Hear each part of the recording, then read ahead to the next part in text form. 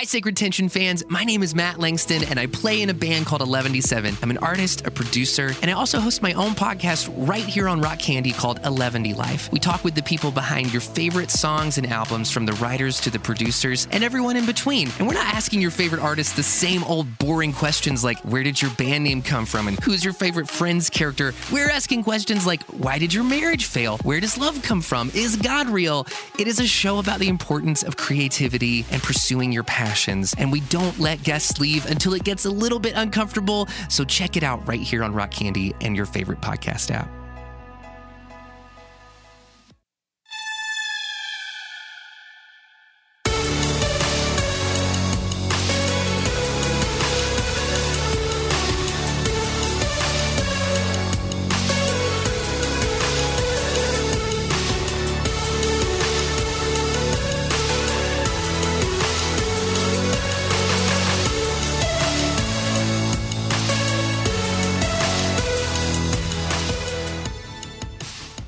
This is Sacred Tension, the podcast about the spiritual discipline of asking questions. My name is Stephen Long. And I'm Donald Guffey.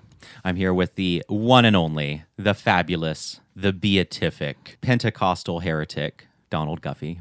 Welcome back to the show. It's a pleasure to be here. So you are one of audience's favorite co-hosts. Seriously? Yes, they love you. I often wonder. Yeah, it's like, can they handle me just meandering on like I do? I think they can. You meander very well. Okay, well, so I am a non-theist, and Donald is a theist. And we... A comma theist, not an atheist. No, you're not an atheist. You're a theist. So Donald had the idea to sit down and just talk about that. We both call ourselves Christians. We are also both very non-conventional Christians. You know, I think a lot of more traditional Christians would see us both as flaming heretics. Both of us would totally be burned at the stake together. Burn, baby, burn. Yes, we would both be burned at the stake together centuries ago. So, you know, we have that in common. So this is a friendly conversation about non-theism and theism. So I don't really have anything planned for this conversation. We don't really know how it's going to go. But, you know, the internet is so fraught with unkind conversations about faith and belief and religion and atheism that, you know, we wanted to kind of offer a better alternative to that. And so Donald is one of my best friends. We continue to be best friends. Most of my friends are theists, actually. And we get along just fine. Believe it or not, it can happen. Oh, of course it can. You're easier to get along with than most other Christians that I know. Well, so, I mean... I appreciate that. So I don't really know where to go with this. So Donald, if you have questions or if you want to kind of start this, then go for it. Yeah, my idea, because I know that one of the things that you wanted to do with this podcast in the new year was to sit down with people that disagreed with you in one degree or another to kind of hash things out. And the only thing that I could think about, and you know, that I don't know how this is going to end, because we may come to the conclusion that we agree more than we disagree. I'm kind of suspecting that we will. I'm kind of suspecting that we'll agree more. I think the whole theism, non-theism is just a matter of semantics, really. A lot of it is. You know, but at the same time, I've also come across other talking heads on the internet that are not kind to theists. But no, you know, not to at be all. fair, there's a lot of theists that are not kind to non-theists. Yeah, it's kind of a tribal war that just never ends. Yeah, but I think the thing that really gets me, actually, I'm going to reach behind me. I'm live in the studio. This is wonderful. And get my phone in my makeshift studio. And I have screenshot some things that I came up with. There is one of my favorite speakers who is definitely a theist, but is not traditional. She is not a Christian. Oh, who is it? Marianne Williamson. Okay. Oh, yes. Wait.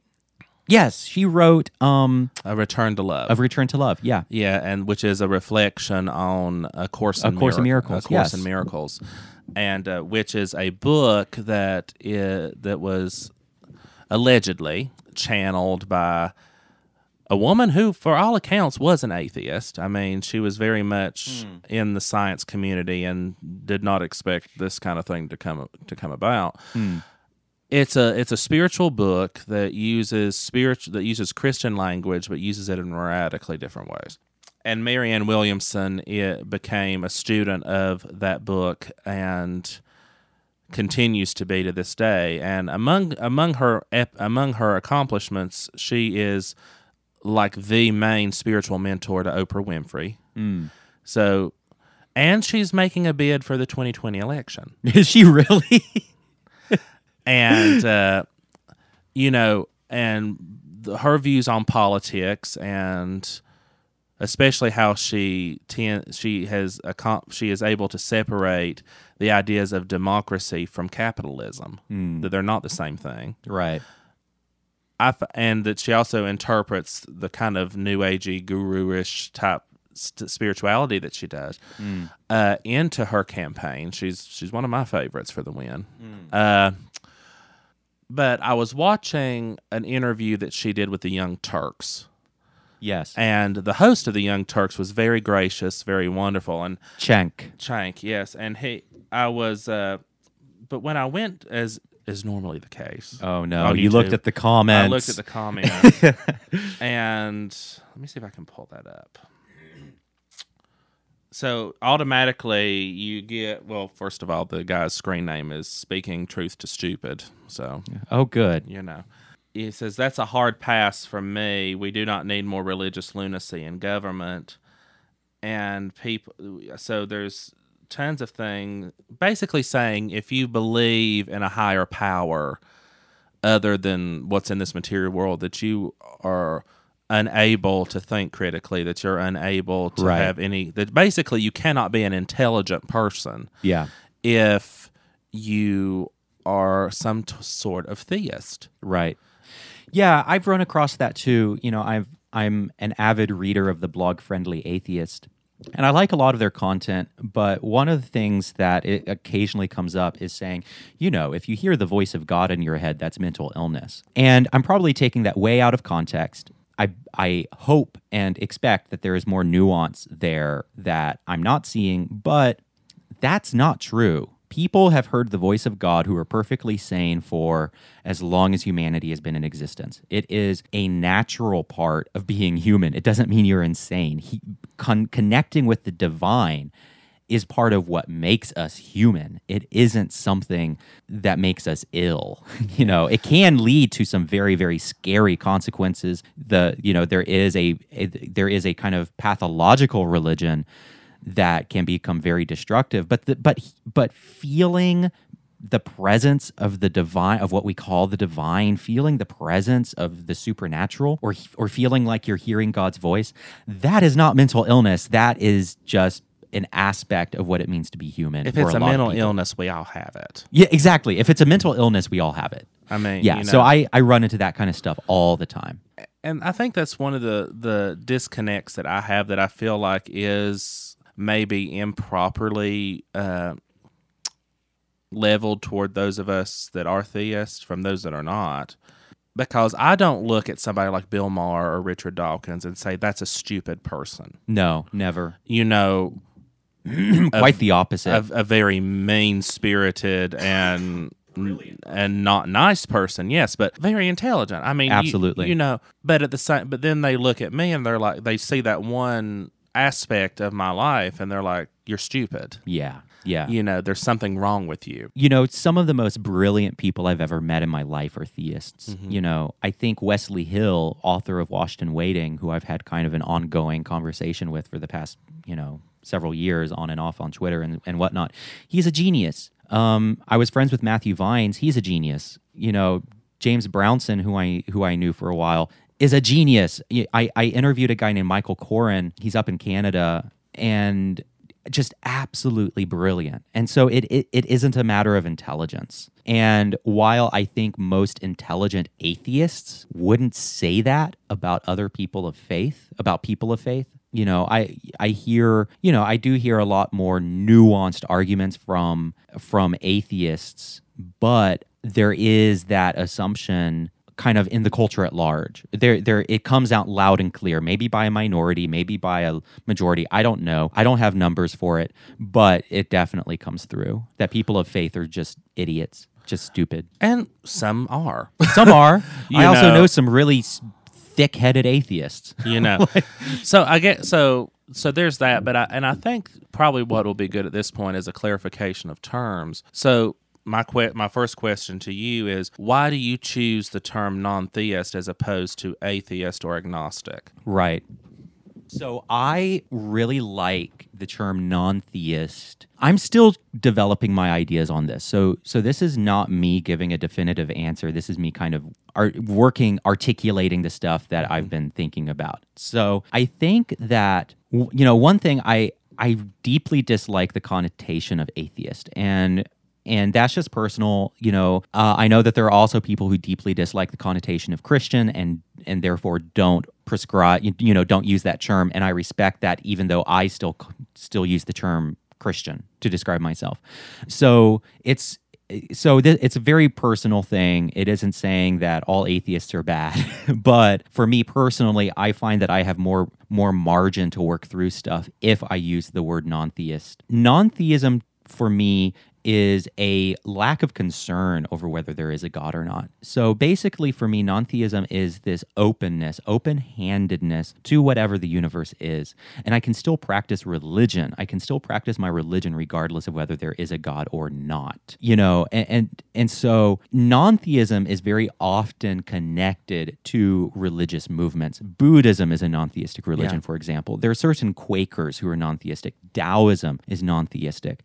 And so the reason, and the Satanic Temple is non-theistic. And so the reason why I like the term non-theism is because it allows the margin for me culturally and personally, just psychologically, to still be a deeply religious person while also saying, I don't believe in a personal God, or I don't know if there's a personal God. I think, if I had to choose between the term atheist or agnostic, I would have to go with agnostic. I don't know. And I'm very comfortable with that not knowing, but I'm still very much a religious person. I still have religious practices. I still experience the person of God, even though I don't know if he exists or not. And so that to me is more non-theist. One of my favorite thinkers on this subject is Science Mike. And Science Mike is a really good articulator of non-theism. What he says in an interview with Bart Campolo on his show, Ask Science Mike, he said that his goal is to erase the line between theism and atheism. And that erasing of the line is non-theism. Non-theism is subtly different from atheism for me. And, in another live show he did, he described it really well, where he said, the left brain is reductive while the right brain is holistic. So he said, he was on the stage and he said, I look at this chair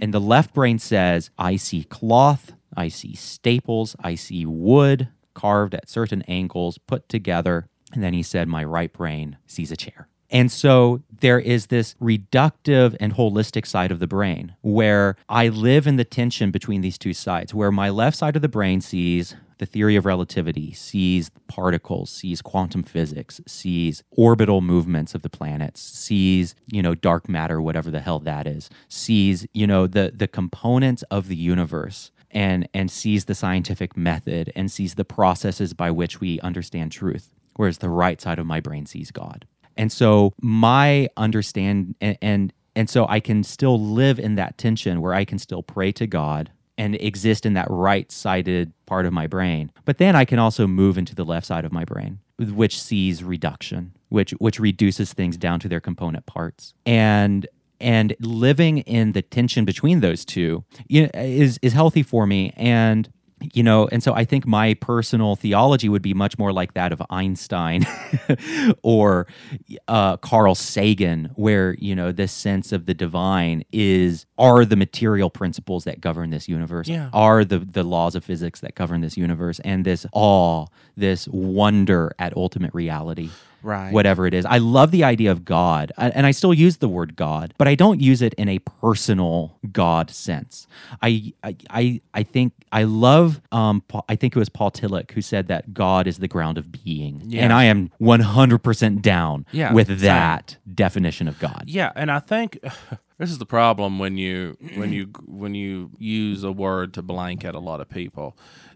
I'm not a classical theist. Right. And by that I mean the idea that you have two separate bubbles. Here's God, here's you. Here's mankind, the material world, everything. Neither the twain shall ever meet. Right. You know that God is this holy other, unmoved mover type deal, which is kind of the Calvinistic way of looking at things, and even the West, and even the Arminian way to a large degree, the classically Christian way of looking at it, that God is wholly other than us. Yeah. As a matter of fact, if I had to say where I am right now, I kind of ping right in between panentheism and pantheism. Okay, so I know what pantheism is. I'm not clear what the definition of panentheism is. Okay, so it's just Justin has talked a lot about panentheism. It's just slightly different. Okay. So pantheism is the idea that all is God. That there is one bubble, and both God and the universe, the material world, humankind, everything is all within the bubble. Yeah. Okay. Panentheism is the same thing, except that not only does God exist in the bubble, God also exists outside of the bubble. Got it. Okay. So there is an otherness to God, but everything that we know Is God. existed. So the best way I know is to describe it as this. We as humans, the universe, what have you, is a wave in the ocean. We're part of the ocean, but we're not the ocean. The Yes. whole of the ocean is God. Got it. So while we exist within God, God also exists by her or itself. Mm-hmm. You know, and I teeter between the two. Okay. So I definitely believe in a personal relationship with the divine.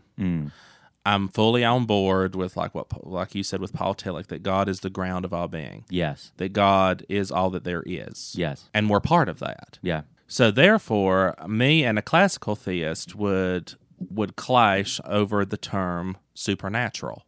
Okay. And now I was raised Pentecostal. Yeah. You know, and there was a lot of talk about the supernatural world, you know, angelic realms, things that we can't see.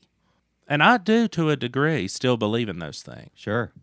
But I wouldn't call them supernatural. Right. Because supernatural, what does the very word supernatural mean? It means above nature. It means above nature. And that there's no such thing. There is no such thing. You know, sorry. But to Yeah, say go on. that at the same time is I believe that everything that God has created is part of his natural order. Yeah. Or her order.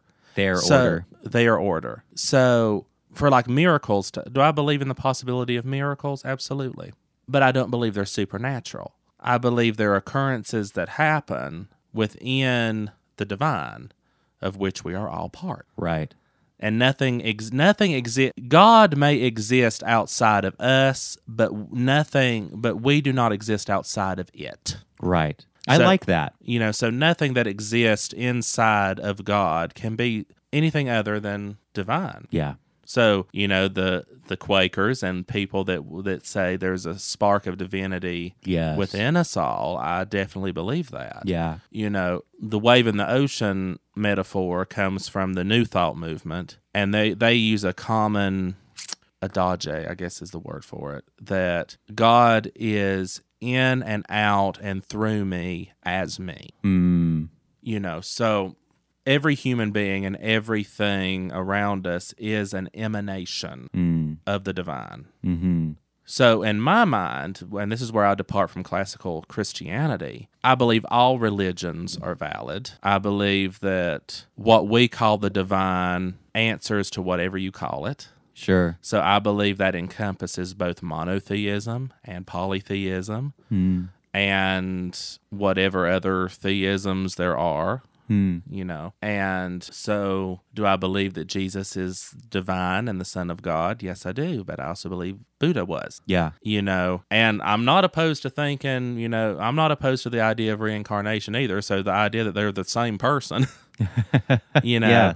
that divine, that the divine interacts with us in an incarnational level in different existences throughout the ages. You know, I think it's totally within my framework. So, and this is the type of theism I don't think that, okay, so I have a hard time separating atheism and Yes. agnosticism from just anti-Christianism. Douchebaggery. Yeah. You know, I because totally get that. I don't think they never engage in anything other than classical theism, Yeah. You know, so which I don't agree with myself. I have some thoughts on that. I think one of the I think that there are several points to cover. There are a lot of unsympathetic atheists, and I've encountered a lot of them on my blog, who are just douchebags and who don't have a respect for how painful these conversations can be for people. And that's something that I really wish there was more aware of. Like, okay, look, you might be right. You are making good points. This is not to you. This is to the theoretical atheist. I'm thinking of several people in particular who I've talked to. And this goes for Christians as well. I'm like, okay, you make good points. A little more gentleness and kindness is necessary, because challenging someone's worldview is simply one of the most frightening and painful things that you can do. And I need you to understand that I'm losing my faith, or my faith is changing. And it's like watching my grandmother die all over again. It is painful. And I need you to have more respect for that. I need you to be more gentle. No matter how wrong you believe I am, I need you to understand just how painful this is. And there's a lot of people who just do not have that sympathy. I think another issue is that, Christianity is the dominant religion in our culture. And because of that, I think a lot of atheists pinpoint Christianity as the thing to attack. And so they're kind of on the attack towards Christianity because Christianity is the dominant religion of our culture. Yeah, because with the exception of Bill Maher and Dawkins, and they're starting to now, but, so they do actually go at Islam as well, but you hardly ever hear an atheist interact with with Hinduism or Buddhism it's almost always Hinduism. It's almost always the monotheistic religions. It's almost never the more to us in the Western world, the more esoteric religions. And I get frustrated about that. And I think so. And then this is something that I remind myself, or this is something that I find myself bringing up quite often, is atheism, despite whatever despite the stereotypes surrounding atheism, some of them are earned on the internet. Atheism really only means not believing in a God. So there's a huge margin of belief within that. So for example, we tend to assume that atheism means a materialistic worldview. That isn't necessarily the case. There are a ton of atheists who still read their horoscope and believe it. There are a ton of atheists who believe in astrology. I can't count the number of times that I've talked to someone and they're like, "Oh, I'm an atheist," and then in the next breath they're like, "Yeah, I was trained by a shaman, and I studied with a shaman really closely," and so they still believe in supernatural powers. So is what they're really saying is, I'm not a Christian. I think what they're saying is they don't believe in a personified higher power with a personality. So, so for example, Anton LaVey, founder of the Church of Satan back in the 50s and 60s, wholesale reject the idea of God, but they still believe in magic. The Church of Satan still believes in magic with a CK. So,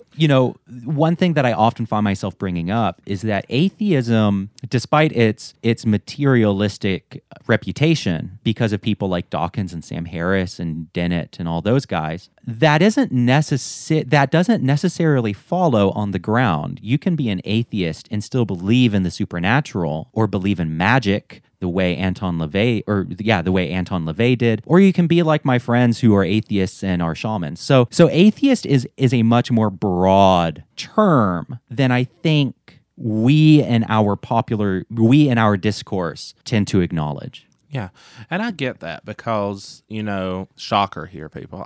If you had to pin a label on me, I would at this point identify as a Christo-pagan. I believe in magic and the astrology, and I'm a Reiki practitioner, and and I think that maybe as a Reiki practitioner that gives me more of a place to start with, in that the main tenet of that is that everything is energy, which is something, and I'll bring this up too, that the magisterium, as you call it, the magisterium of science is catching up with, and that quantum physics and things like that are starting to show. And it's that energy that holds everything together that we call Reiki, or universal life force energy. And it's that energy which causes nature and the body to re-regulate and to heal itself. And that's what we believe we are working and we are channeling for people. That does that. And and the more that I've read on paganism and magic, it's basically saying the same thing, that through the power of intention, yes, we're altering the energies around us to bring about a certain result. Okay. That's no different than what prayer is. Exactly. As magicians are all... So, by the way, I'm a huge fan of magic with the CK. I'm a big fan of chaos magic. I don't necessarily... And maybe for some unexpected reasons, but I do practice chaos magic. And that's a whole other episode. We probably don't have time to get into that. But, as a lot of magicians want to say, Christianity has some big magic going on. Like mass is magic. That ritual, that focusing, the priesthood, like that is totally magic in the Western esoteric sense of the word. And on a non-esoteric way, it's really just we're affecting an energetic change. In the atmosphere around us, that when you get, as a Pentecostal who is very much into ritual and to liturgy, which is not the norm, but as opposed to like a Roman Catholic who would believe in straight up transubstantiation in the Mass, where it is through the priest's ritual doings that makes the bread and wine, literally the blood, body, soul, and divinity of Christ. Pentecostals, I think, are coming to a sacramental view, kind of hit at what I'm talking about, where it's the community together and through the Spirit, right, that enacts Christ coming present. So in a lot of ways, my Pentecostalism has set me up to be more pagan, shamanic, mystical. Yeah. Especially the form that I grew up in, which was a very particular Appalachian. I challenge anybody to look up Appalachian Pentecostalism on YouTube and watch how we worshipped, and then look up a shamanic ritual. Right. It's so similar. Very. I mean, I think that... right down to the drum beat. Yeah, I think that Pentecostalism is definitely kind of a form of shamanism. It most certainly is. So not only am I a non-theist, I'm also predominantly a materialist. So I'm wondering if you have any questions about that. Like what questions just about what I believe? So I've heard you say several times on episodes about how you can't go beyond what the magisterium of science says. And the things that have come to my mind about that is, but the magisterium of science is constantly making new discoveries. Absolutely. So if we go by that, my thought is, okay, this is the thought that came to mind. Say we lived 100 years ago or so. I'm not sure the exact timeline, so don't come for me, people.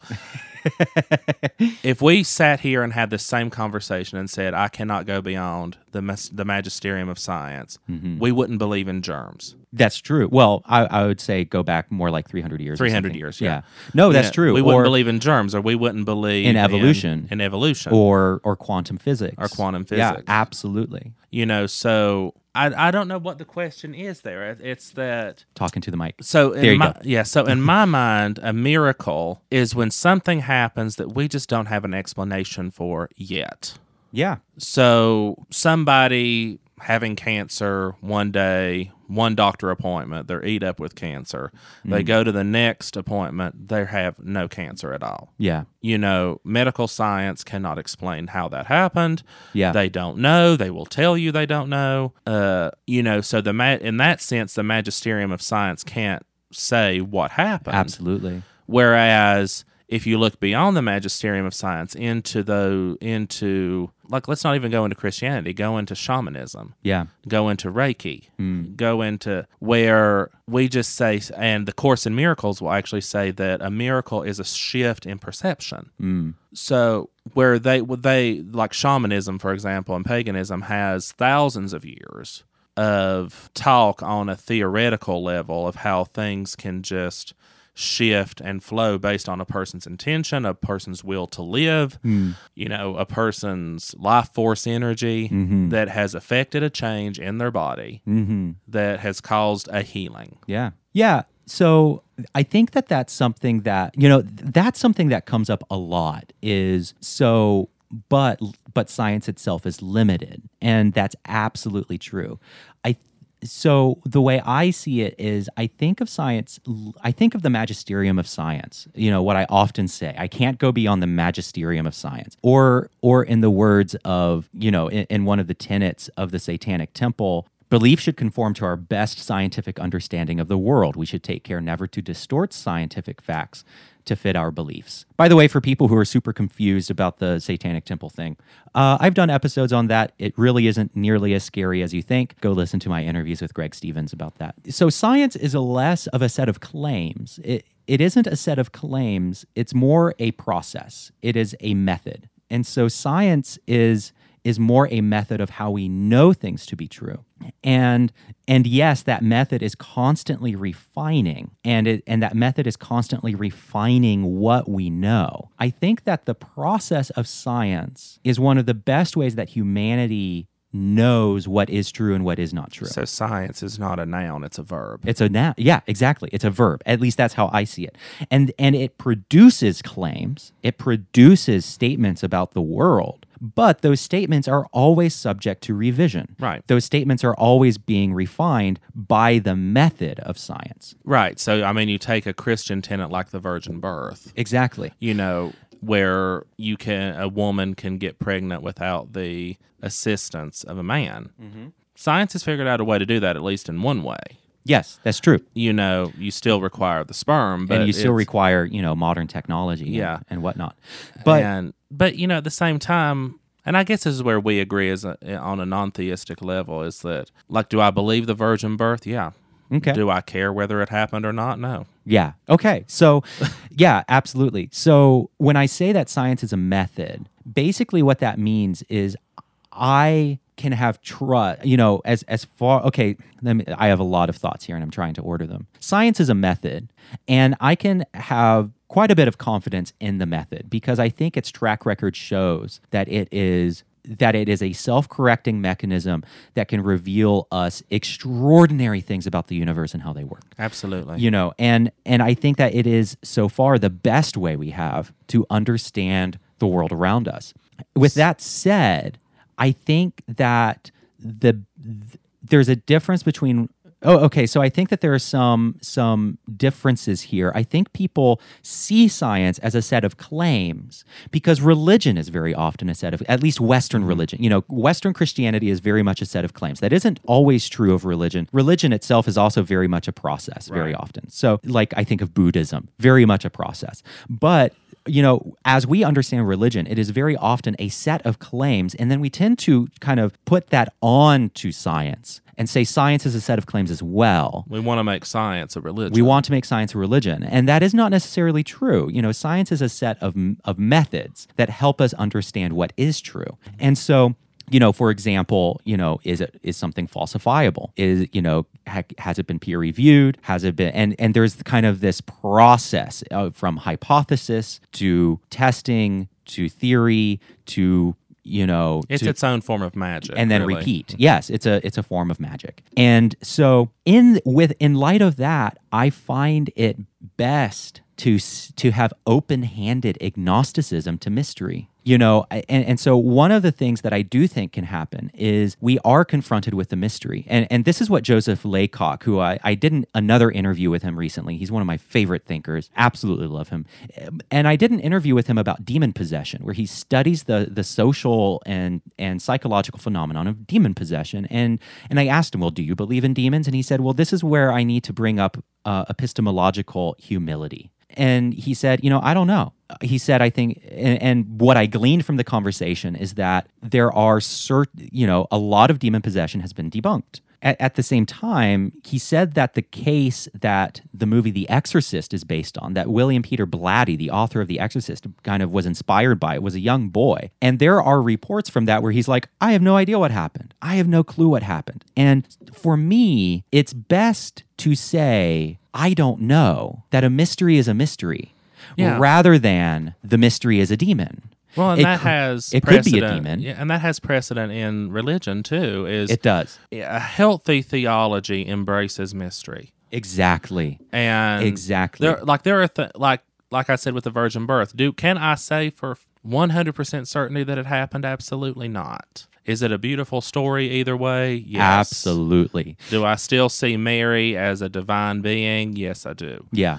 Probably more than God, which could be problematic. But that's, and that's to say that, so I work with various names. So my Christian side, that's my mother tongue. That's what I use. Me too. As you do, but I still, in Reiki and stuff, we have the idea of the guides, and that can be anybody. And oftentimes, and we know that we don't think of guides so much as deities as we do energies. Sure. So, like what I would call Bridget, the Celtic goddess of the hearth and the home, is the same energy as Vesta or Hestia, as various Hindu goddesses. It's not the name or the specific deity, it's the energy that comes forth. Yes. So, in that sense, I work with a lot of different deities. Yeah. So, and also, speaking of demon possession, I'd love to mention this to Jason. There is that concept in Reiki, too. You mean Joseph? Joseph. Yeah. In Reiki,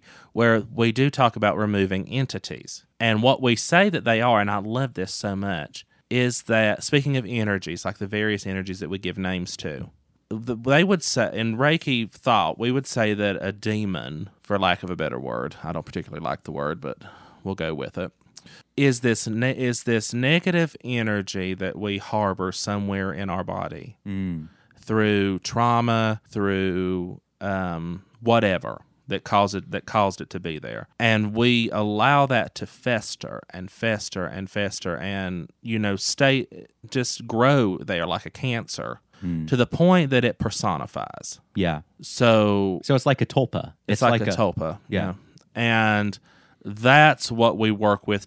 So even with that, so what an exorcism is to a Reiki person is simply what any other Reiki healing is, and that is to channel that self-regulatory, self-healing energy to that area to clear that out. So it's not like we're casting out a demon as much as we are depersonifying a person's pain and clearing it out and allowing it to clear through.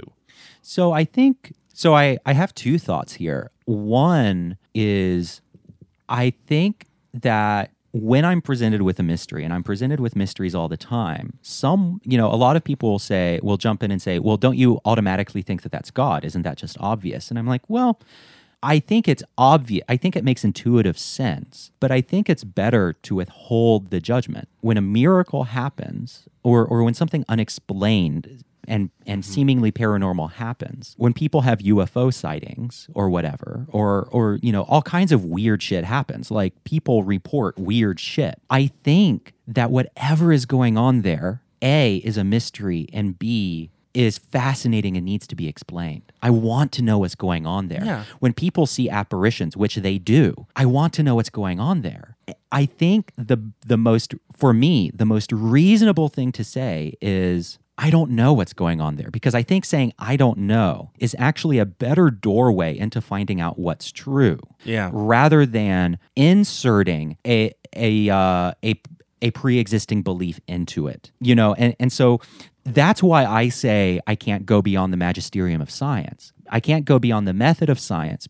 And that isn't to say that I think science has explained everything. 99% of the universe is made up of dark matter and dark energy. And we have no idea. We have no idea what that is. And I'm totally okay with that. I'm totally cool with that. One day we might. And one day we might. There's a temptation there's a temptation for us to do what Dawkins calls the God in the gap theory. And basically what he says and what other people say is, when we're presented with a cosmic mystery, our default is to insert the supernatural or insert God into that. But the problem is it could be the supernatural. I don't know. But the problem is that when we have that preconceived notion and just insert it in, what that actually does is it blocks us from finding out what's actually going on. And see, on the flip side, Dawkins does the same thing, because he is of such a mind that he automatically inserts the opposite. Yes. Yeah, I think that's probably true. And see, to me, there's a okay, and to everybody, there's not a difference. But to me, there is a huge difference between theology and apologetics. Oh, God, yes. And what a lot of evangelicals tend to do is they try to turn theology into apologetics. Yeah. Where we try to give an explanation for everything that we know good and well. Anybody that studies theology, the main thing you come away from after studying theology is you realize it is mostly mystery. We don't know. Exactly. You go into studying... Well, it depends on what theology, I think. Yeah. If you're in Protestant, systematic, Reformed theology, you walk away with some pretty firm answers. When God goes to bed, what he eats for dinner. What he eats for breakfast. But but I think that's definitely true. Theology. Yes. And yes, I said true theology. Come at me. You go in with the knowledge, and whatever you do with that knowledge is your choice, that you are never going to figure God out. Yeah. And that so we might come at it from a different angle, but the result is the same if we're honest individuals to say the vast majority of what we're going to come up against is mystery, and it's not knowable at this time. Yeah. And I'm okay with saying, could God not be real? Absolutely. Yeah. Does that change how I live my life and as a person who believes in the divine and believes that... I kind of believe that like as far as being a personal being, I think the divine will be as personal as you want it to be. Mm-hmm. If you're the type of person that just does not want that kind of direct experience with it, there's no judgment, there's no fault. Yeah. And that can just be it. But if you are somebody like the various mystics of history, and even like myself, that finds great comfort and finds great meaning in having that personal, relationship, for lack of a better word, with the divine, then the divine will bend in that direction. Yeah. I don't think that as a non-traditional theist, I don't believe that we were created for the sole pleasure and for the sole pleasure of God, and so God would have somebody to worship it. Yeah. God is such a narcissist. And as a Trinitarian, believer, part of that is to believe that whatever the God is, it exists in perpetual, fulfilled relationship with itself. Therefore, it doesn't need anything to worship it or to be in relationship with it, but it invites everything that it creates. Yeah. Because ultimately, and I even have trouble with that language because, the whole idea of a theological term called perichoresis, the divine dance, where it's the divine that exists in perpetual loving self-relationship, but that invites you into the dance. Whereas I believe the idea of a personal God is coming to the realization that you were never not part of the dance. It's always been there. It's always been there. You can't exist outside of it. Yeah. I mean, I find so many of these ideas beautiful and moving. And I think that, so one of my favorite people on this planet is named Carrie Poppy, and she co-hosts the show Oh No, Ross and Carrie. And I think that show, you know, I went through this season where I just listened to like every single episode, and they kind of pivoted me away from the stereotype of atheists as being, douchebags to, Ross and Carrie are very kind and inquisitive and relational and still very materialistic, but they want to know the truth, and they test these weird claims. They became Scientologists, they became Mormons, they joined, fringe religious groups. They just have this kind of fun, playful openness to it. And she said something that was really helpful for me. And I've written about this a lot. And it was kind of a light bulb moment for me, where she said that there's a difference between inner truth and outer truth. Outer truth and the example she used, and I'll post the link to this in the show notes. She said outer truth is the belief that Christ was literally raised from the dead. That is an outer truth claim. That is a claim about something that happened in the material world. And she said that, well, suddenly then that is subject to the methodology of science. But then there's inner truth. And inner truth is someone who says, I don't care if Christ was raised from the dead. That symbol, that story is so personally meaningful to me. And I don't care if he was raised from the dead or not. That story is what guides me. And she said that we often miscommunicate this. That we often hold other people's inner truth to outer truth standards and vice versa. And that was brilliant for me. And so when it comes to outer truth claims, I cannot go beyond the magisterium of science. Yeah. But when it comes to inner truth claims, when it comes to what I hope, what I yearn for, what resonates with me, that's all inner truth stuff. And I think a lot of people have inner truths that kind of bleed out, and where so many of us live in this interstitial place between inner and outer truth, where our beliefs kind of vacillate along a continuum of inner and outer truth. And so there are people for whom the resurrection is 100% an outer truth, and there are people for whom it is 100% an inner truth. But I think most people kind of live somewhat and flex along this continuum in the middle. And that makes conversations about faith and what is true just that much more complicated. And we need to be able to see that nuance. And she tells this story about a haunting that she in her house. Yeah. And how it was this horrible, horrible, terrifying experience for her. And it turned out it was a carbon monoxide leak. And she said she said that finding this out saved her life. She could have died. Yeah. From this carbon monoxide poisoning, which caused her to hallucinate and caused her and all this stuff. And she said the words, a mystery is a mystery. A mystery isn't a ghost. It could, and what I infer from that is it could be a ghost. Yeah. But it's still a mystery. you know? You check, this is, again, I'm quoting Reiki more than I am my religion, but it's just where I am at the moment. Reiki is one of those healing modalities that, yes, it does come with a little woo-woo, but at the same time, they're very adamant about making sure you continue to see doctors, you continue to take medication. And they even say, send Reiki energy to your meds. That kind of thing. And I think that's very healthy because could there be a spiritual or purely energetic reason? Yes. Could your house be haunted? Possibly. But let's check it out first. Absolutely.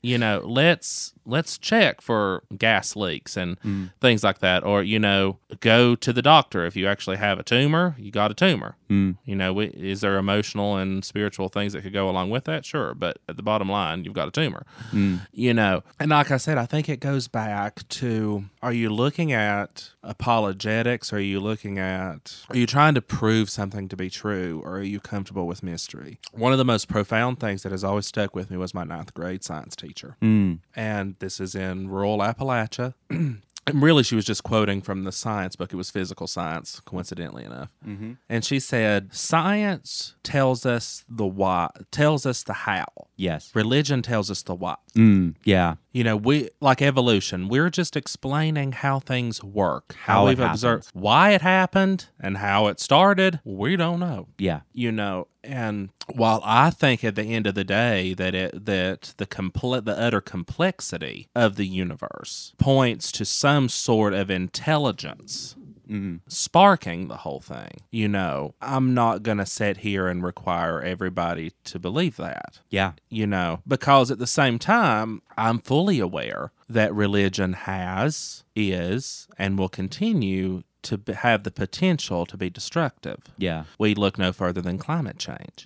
Exactly. You know, but they don't need to be separated. So, like, for instance, if I believe in an intelligence that sparked because the universe is so complex, I believe in intelligence. But at the same time, I'm not ignoring the complexity of the fact that life on Earth is due to a very precise algorithm. Mm-hmm. The numbers of this gas, this, that, whatever, have to be just right to sustain life on this planet. And whether I believe that was the work of God or the work of just some random, kaboom, it's a miracle one way or the other. It's a miracle one way or another, and it's also irrelevant to the discussion because we know it doesn't change the fact that these numbers are so precise that if we alter them just a little bit, it all goes to hell very quickly. Yeah. And the fact of the matter is science has proven, the magisterium of science has proven,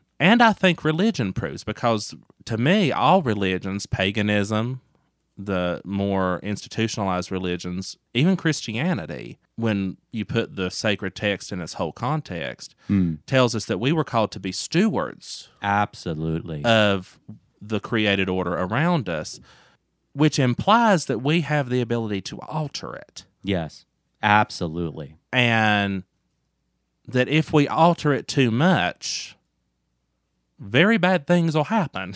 Yeah. And science has proven that out, and I think religion points that out. Now, what you have the opportunity to do is, are you going to believe apologetically that, God is omnipotent and ultimately in control, and nothing that we do is going to have an effect on what God does one way or the other? Or are you going to accept what science and religion both agree on, is that humankind is infinitely more powerful than we could ever imagine? Mm-hmm. That we do have the ability to destroy as much as we have the ability to create. The Lord giveth and the Lord taketh away. So if we're created in the image of God, we always talk, New Age people and theists and whatever, we always focus on that being co-creative with God. Yeah. But we're also co-destructor. Absolutely. Because God is both. God gives and God gives and takes away. So if God is both creator and destroyer, then that means we have that capacity too. Absolutely. And I don't think God... I don't know that God is as invested in one or the other. So he's leaving that up to us. What I'm hearing from this, or what I'm taking away from this is, and this is something that I come back to all the time, is while acknowledging that ideas, like I said in a previous episode with Donald, ideas are a public health issue. Ideas have consequences. Ideas do have consequences, and so what we believe does tangibly affect how we live and do have consequences on the universe. What I'm most concerned with, however, is how do people live? And do people live good, just, upright lives? And that's what's most important to me, above and beyond what people believe. And so, I had one of the things that I took away from my conversation with Greg Stevens, who's a spokesperson for the Satanic Temple, TST is very firmly atheistic. TST is very firmly non-theistic, and very non-supernaturalist. They reject all claims of the supernatural. But he said that, in talking in his conversations with Lucian Greaves, and I'm going to mess this up, but so just go back and listen to that show. But he said that they get a lot of emails from people like, we have, I believe in the healing power of crystals, but I want to be part of your group. And he said that in talking about it with Lucian Greaves, who's the founder, that they came to the conclusion that the real litmus test or the real issue is, how do you treat your neighbor? And how does a Satanist treat his neighbor? Which is so funny to me. I feel like Jesus said something about that. I feel like Jesus said something like that. He didn't seem overly concerned with the other stuff either. And so, what Greg said was really what it comes down to is, how do you treat your neighbor? And that to me is also the primary concern. Less what you believe and more how do you treat your neighbor. And when religion does conflict with that, that's when religion becomes a problem. Absolutely. For me. That's when bad ideas that affect how we behave, that's when it becomes a problem for me. But at the end of the day, to me, what ultimately matters is, how do you treat your neighbor? Yeah. And for me, in closing, yeah, my religion leads me to compassion and to love. Yes. And to put away fear-based things, of which I view racism, homophobia, transphobia, phobia actually meaning fear. Yes. So my religion and my faith teaches me to put those things away. Yeah. In light of seeing everybody as a human being, as equally worthy of anything as I am, and to treat them as such. Yes. Because to me, that's the true love is the true miracle. Yes. The fact that humans may or may not be predisposed to altruism, the idea that altruism exists at all, to me, is a miracle. Absolutely. And the fact that we can overcome our tribal instincts. We are continuing to do that. We will continue to do that. To the point that I think we'll evolve past it. Yeah. And yes, I use the word evolve. I don't, at the end of the day, I think we both agree that religion or non-religion is what you make of it. Absolutely. And you can make it as hard and rigid or as enclosed, yes, or as soft and malleable and open as you want. Absolutely. And that scares a lot of people. It does. But there's also a lot of comfort in that too. That if you're raised in the hard and the unmoldable and the closed religion, and your child comes out as gay, I think you can have comfort in knowing that you can make another decision. Yeah, you can change your religion. Yeah. Absolutely. I think that's a great note to end on. We are running out of time, and you need to run away back to Morganton. But this has been a great conversation, and I hope to have more conversations like this. Just good discussions, good public discussions, and to model public conversation about contentious subjects. So anyone who disagrees with me on some topic, or anyone who has a quibble with something that I say, please, I want to hear from you. Please send me a message. You can find me at StephenBradfordLong.com. You can send me an email there. You can also contact me on Twitter at Stephen B. Long, on Instagram at Stephen Bradford Long. I want to hear from you. And if you want to come onto the show, maybe we can do that. The music is by the Jelly Rocks and 11D7. You can find their music wherever you listen to music, on iTunes and Spotify and wherever else. And as usual, thanks for listening.